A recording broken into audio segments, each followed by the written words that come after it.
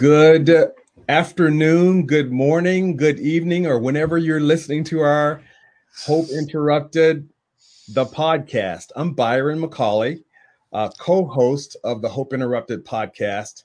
And we have a fun-filled, power-packed hour or half hour, or however long we decide to go tonight, because we have a wonderful guest. But first, I want to talk a little bit about our book, Hope Interrupted. As you know, if you've been listening to us for the past few weeks, we've been expecting and teasing and hoping and getting ready for our book to air, to come out rather, to publish. And so now it is published. You can find our book on Amazon. You can find our book on orangefraser.com. And you can also find our book on hopeinterrupted.com. So we are very excited about it. It's out. Get one for your family and friends. We guarantee you that it will be interesting. So tonight, Jennifer, I want to turn this over to you because you have a great guest to introduce tonight. One of my favorite people. She's one of my favorite people too. I'm going to do one more mini plug. Independent bookstores will have our book too in the months ahead. So that's a big deal. And as co-authors, we were called Righteous. We were called Righteous. And I haven't lost that love and feeling, though. You see what I did there, right? Yeah, no, I love that. I love that we were called. Yeah. I don't think I've ever been called Righteous before. Yeah. So with that, we are honored to be joined tonight. We tape at night, so it's night, by Charmaine McGuffey. And a little about Charmaine. Most everyone listening has probably heard of Charmaine by now. She is one of the few female sheriffs in the United States.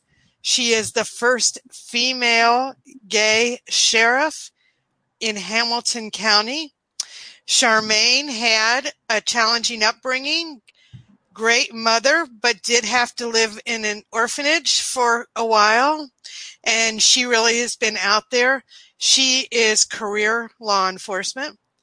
For those of you who remember, she has worked throughout all the different ranks. And a little known fact, she was on the University of Cincinnati swim team. Wow, that's impressive because we know the history behind that swim team. It has some Olympians on it. I'm just going to say that right now. So. Yeah. And we were fortunate to be neighbors for a while, so that was cool. So with that, congratulations to Charmaine, who's been known as from places far away as Australia for her election, and it was a sweep. She did really well. So with that, hello, Charmaine. Hi, Byron. Hi, Jennifer. It's great to see you. Great to be on your show. Your podcast. I'm really happy to be invited. So thanks. So we want to start with something that is easy. Mm-hmm. Great. What your objectives are as being the sheriff of Hamilton County? What are your priorities? Well, of course, in this COVID time, one of the priorities is that we work safely, that we try to keep our population safe and healthy and our officers safe and healthy throughout the department.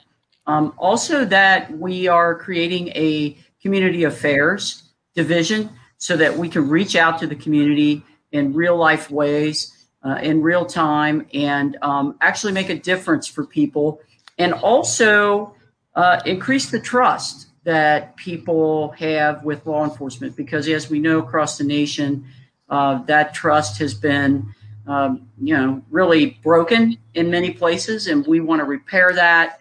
So some of those endeavors that I'm going to do, like the Citizens Advisory Review Board, I'm going to bring volunteer citizens on to be really viewing and looking at our policy and procedure so that we can be very transparent. I'm improving the food for the people who are incarcerated. I'm trying to improve their lives and their medical care and all of the things that go along with being incarcerated for a period of time, so that you lose your way when you come out that door, because a lot of things have been taken from you. You've been languishing. in incarceration, sometimes for a very long time. And we need to make sure that you're ready to go out that door and begin a life that is not a life of crime or recidivism. And so those are just some of my objectives. We're working very hard towards those things right now as we speak. And then I'm going to ask one question, and Byron will go next. How was life inside the jail during COVID? Because there's been a lot written about, frankly, how dangerous it is with illness for both folks who work there and folks who happen to be incarcerated.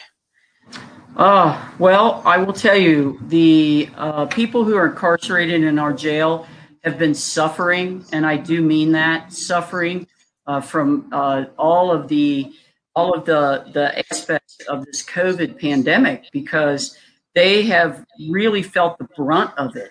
When we didn't have enough staff because we had staff out sick or isolated, the prisoners have to spend an inordinate amount of time in their cells. I mean, I'm talking 18, 20 hours a day. And that's a lot of time to spend in your cell day after day after day. Recreation was closed down. At one point, we couldn't get proper commissary to them. And those are items that the prisoners are allowed to, purchase and buy for a little bit of their own comfort inside that jail. We weren't able to do that. Visits were stopped. So it cut off activity for anybody that was linked to family or children or wanted to see anybody. Even our mail system was interrupted. So, it was quite the hardship, and still is, for the prisoners in the jail. And we're seeing it with increased fights. We're seeing it with increased assaults on officers. Those are the kinds of things that are happening in that jail that we are frantically working to remedy, to get ourselves opened up again. But I tell you, it has really had a profound effect on those prisoners inside that jail. And then by the same token, our officers have suffered. We had 100 officers that came down with COVID, and we're a 900 strong department. So people may think that's, not a lot. Well, it is a lot. 100 is a lot. It's huge. I mean, yeah. And even though we're 900 strong, it's very difficult to deal with that. And tragically, I will share with you, one of our officers, Donald Gilreath, did die of COVID. He was a 36-year-old man. He worked in our jail during COVID, continued to come to work, continued to serve his community and duty and uniform. He worked in a spot in our jail that encountered a lot of people coming and going. And he did contract COVID. He went into the hospital, and after roughly 3 weeks, he did die. He had 3 children and a wife. It was absolutely devastating for all of us. I mean, we never expected it. There were some officers that were pretty sick and so forth, but people were recovering. And him being so young, 36, we never thought that we wouldn't see him again. And he was, it does bring, I'm sorry, he was very popular.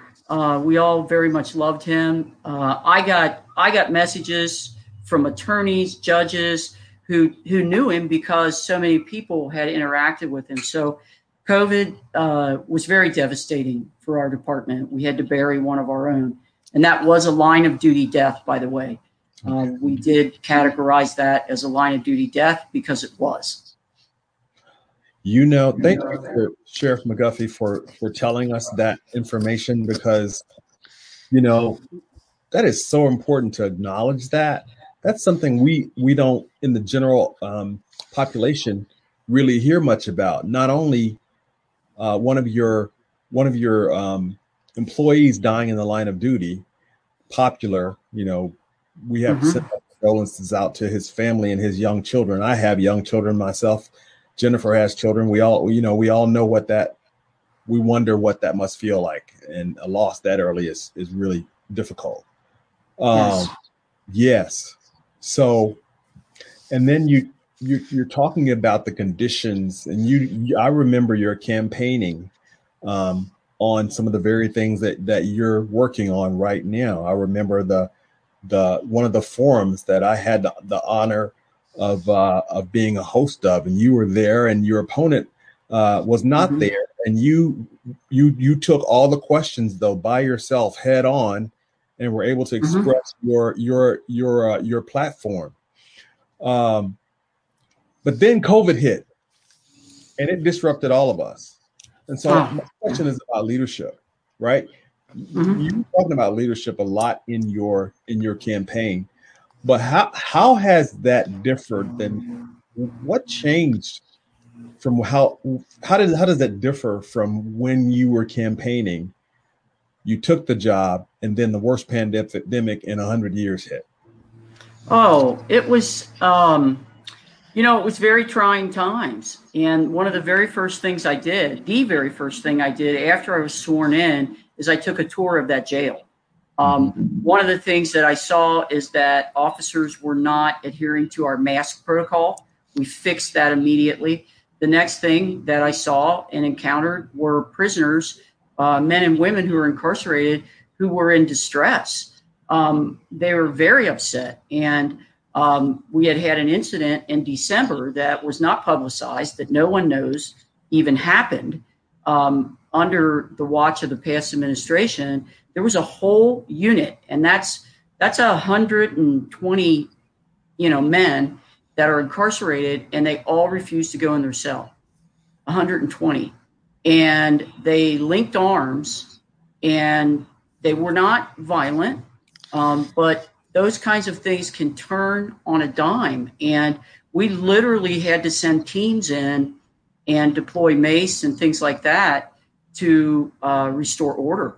And, I know the public has no idea how close we came in that instance in mid-December to having a really serious disruption inside that jail related to the conditions of COVID. Charmaine, you and I have talked about this subject that I kind of want to bring up with you, and it deals with last week George Floyd's murder was avenged. And I'll be candid, this is something Byron and I feel really good about, that misbehavior on the part of law enforcement, he's being punished, and hopefully that sends a strong message. You and I have talked about why it seems that in so many police departments, sheriff's offices, there seems to be this prevailing sense of bigotry and how hard that is to fix. We'd love to hear your ideas on this, because I know you really understand it deeply. I do understand it. I understand the history of it.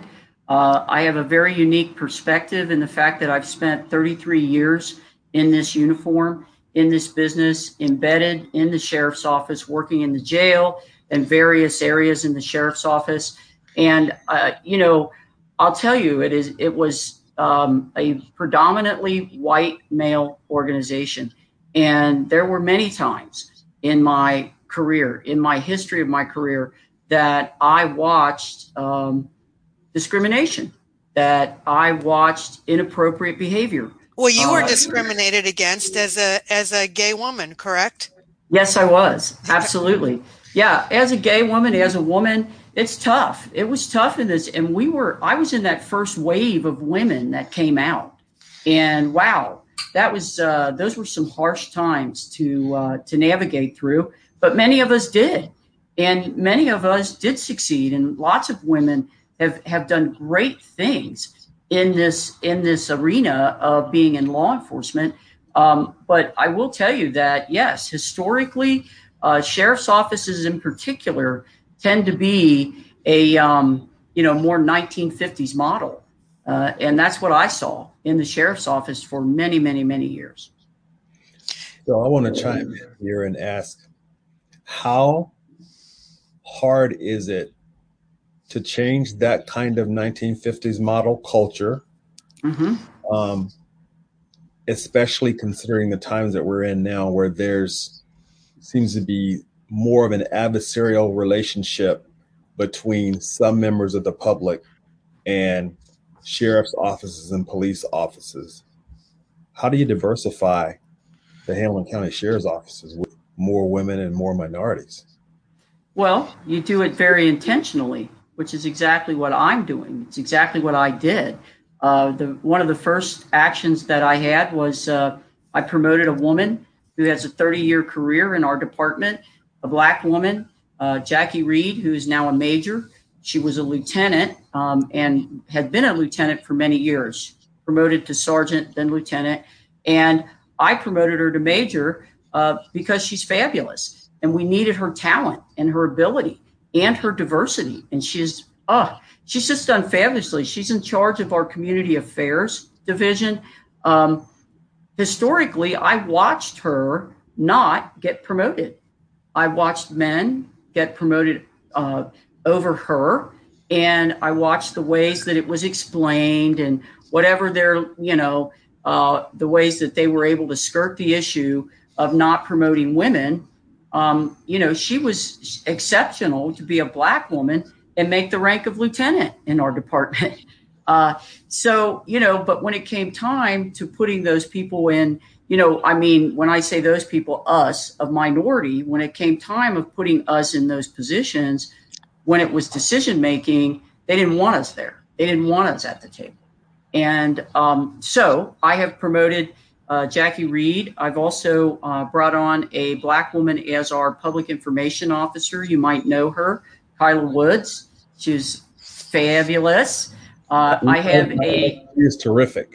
Oh, she's she's so great. And I have a Black administrative assistant, and I am bringing on more and more diversity very intentionally. We have a Black woman who is a sergeant, who is our recruiter, and we are just moving ahead with that. The other thing that we're doing is we are intentionally engaging in conversations that can be uncomfortable. I think you have to have those conversations, and then you also have to hold people accountable. When there are people in your organization who are doing and saying inappropriate things, those things get put on the table and we deal with them right away. And we put that out. Here's our objectives, and you're going to see that through our actions. Now, one thing I will mention to you, I'm wearing my uniform, but you can't see me. But I'm wearing my uniform, and I have on my uniform an ABLE pin. It's a little round pin, sits over my pocket. I put it on my uniform because it is the ABLE training that we were one of 34 agencies in the nation to pilot this training. The ABLE training is active bystandership for law enforcement, and it's 8 hours of training. And what this training does is it empowers officers, regardless of rank, section, to step up and intervene when they see something excessive, when they see something inappropriate. It also encourages those conversations about bias, about race, about trust and the mistrust that is going on in our nation right now.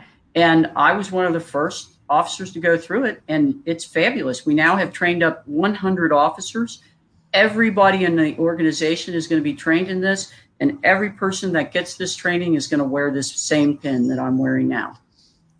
That's fantastic. And actually, I don't know about you, Byron, but I hadn't even heard there was anything like this out there. I mean, and that's really important for the public to know, because we all looked at the George Floyd situation or the Breonna Taylor situation and wondered, why didn't anyone stop it?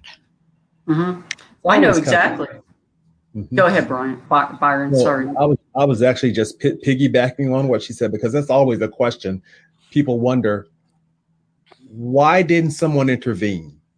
And so you can go ahead, Sheriff McGuffey, with your answer there. But that's what I was just adding to, really. I know exactly why the officers didn't intervene, and I know why the public didn't intervene. The officers didn't intervene because they have their careers to worry about. They have their livelihoods to worry about, and they could easily and would be, I promise you, vilified for stepping in and grabbing a senior officer. Okay, this guy was a senior officer who obviously had some clout in the department and had a history of some inappropriate things that he wasn't properly disciplined for. That's in the news. It is something that's been talked about and written about. Those officers knew that if they intervened in that situation, they would likely be, they'd be hurt in lots of ways, either through no promotions or, just personnel decisions that would go against them, or even discipline for even doing that. I mean, we live in a paramilitary organization when we work in the sheriff's office here, and that's exactly why we have to tell people it's okay to intervene. Now, on the side of the public, those men and women that were standing and watching that were very fearful. They were fearful for a good reason. They would have also been arrested, I promise you, had they intervened in that. And we don't want the public to put themselves in harm's way when we're working and when we're in a dynamic crisis type situation. But certainly the officers should be trained to do so, and that's what we're doing now. Well, I think we all live in fear. We're grateful for law enforcement because you keep our community safe. But I can say, and I am not a Black woman, if I see a cop, I hit the brakes. I behave. I start to follow any rules I might be breaking. So we're trained to defer to law enforcement. So I understand. Thankfully, someone from the public taped what was going on in the Floyd situation, the Floyd murder. Right. But I do understand how the public can be fearful of what's going to happen to them if they intervene. Right. Yeah. Most certainly, I have intervened in different things in my career. And in fact, that's why I was fired, by the way, from the sheriff's office just, 3 years ago, because I continued to speak up and speak out about the excessive use of force and the fact that officers weren't being held accountable. And I tell you right now, it is an absolute fact. And even the sheriff, the past sheriff, admitted it, talked about it. He told me to go with the flow, to stand down, to be quiet, and I refused to do that. And, they couldn't just fire me outright. It had to be a situation where it was engineered. And I think that is what happens to people in their careers. Situations can be engineered to get you out. And that's what they did with me. Mm. One thing Byron and I really write about is the importance of standing up. In standing up for people who are not like you, for having nerve, for being brave.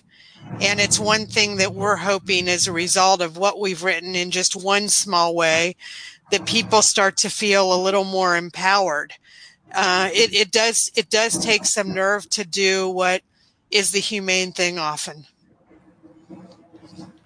It really does. I mean, and I've seen it many, many times in my career. And here's the other thing I'd like to mention to you is I've seen officers step up and do the right thing. I absolutely have. The times that we're in right now, people talk a lot about what they've seen officers do wrong and so forth. But I have seen officers put themselves in harm's way. I've seen them, step up above and beyond call of duty. And something else that I've seen is I've seen people who are incarcerated step up and do the right thing as well. There have been times when I was a young officer that you knew when you were in, I could supervise 100 men and women at a time, right? And we separate the men and women, but I could be standing in front of 100 women and taking command and control about what everybody has to do.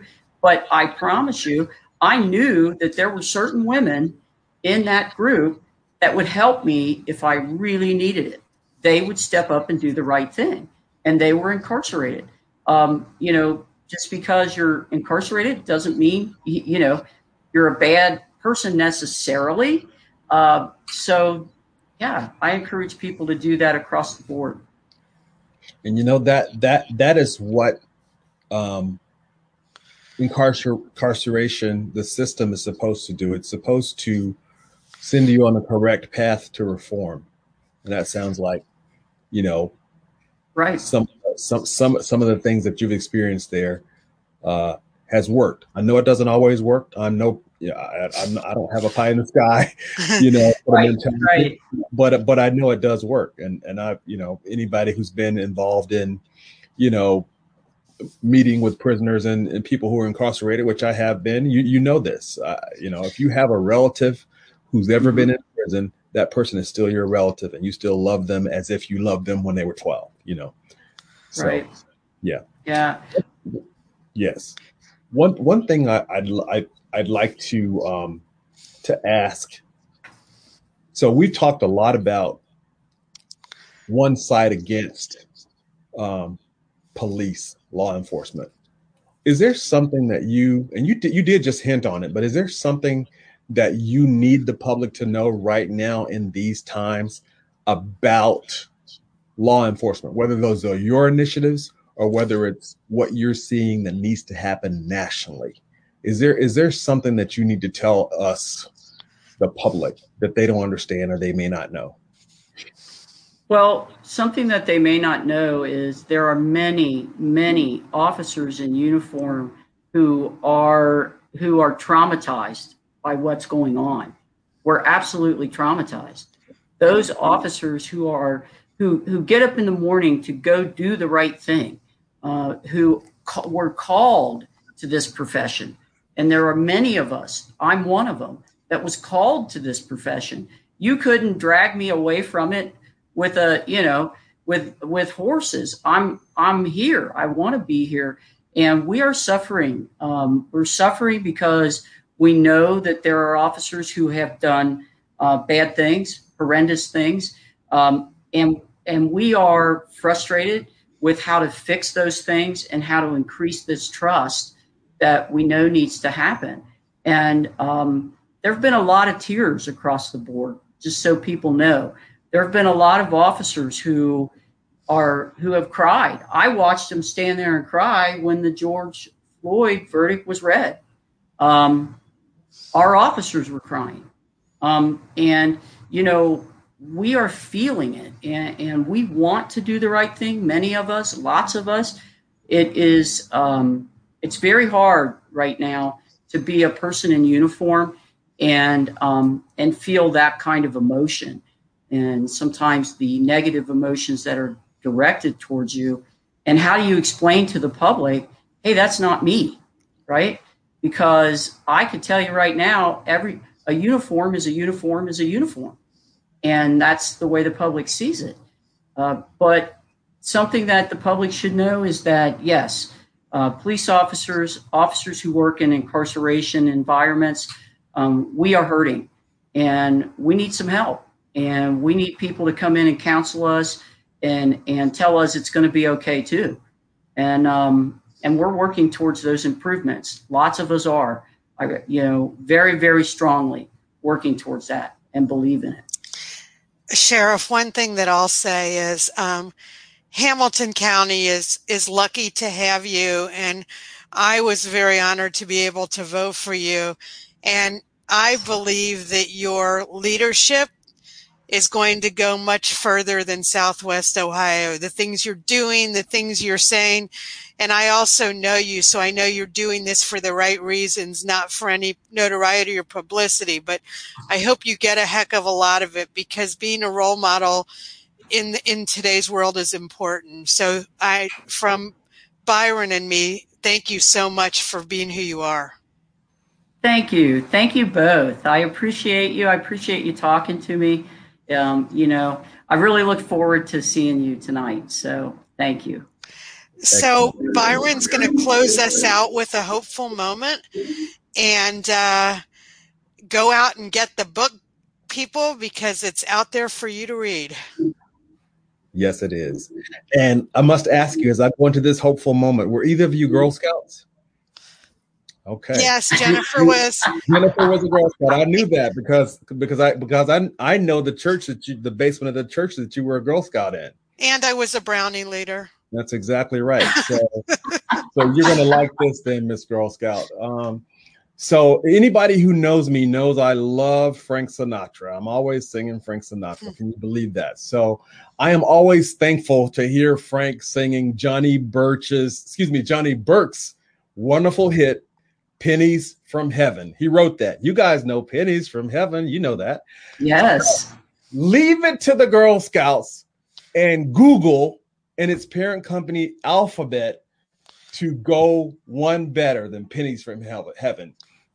So can you say Thin Mints from Heaven? Yes, that's what I said. Thin Mints from Heaven. Alphabet, the parent company of Google, is rolling out a pilot program to deliver Thin Mints from their wing drones to a small community in Virginia. The Girl Scouts of Skyline are making cookie drops from wings to boost cookie sales. That's very my cool. hopeful moment. Wow. Keep the people of Central Virginia from their Thin Mints. That's awesome. There you go. It's an innovative. There's innovative Girl Scouts. I tell you, they always come up with some new, different things.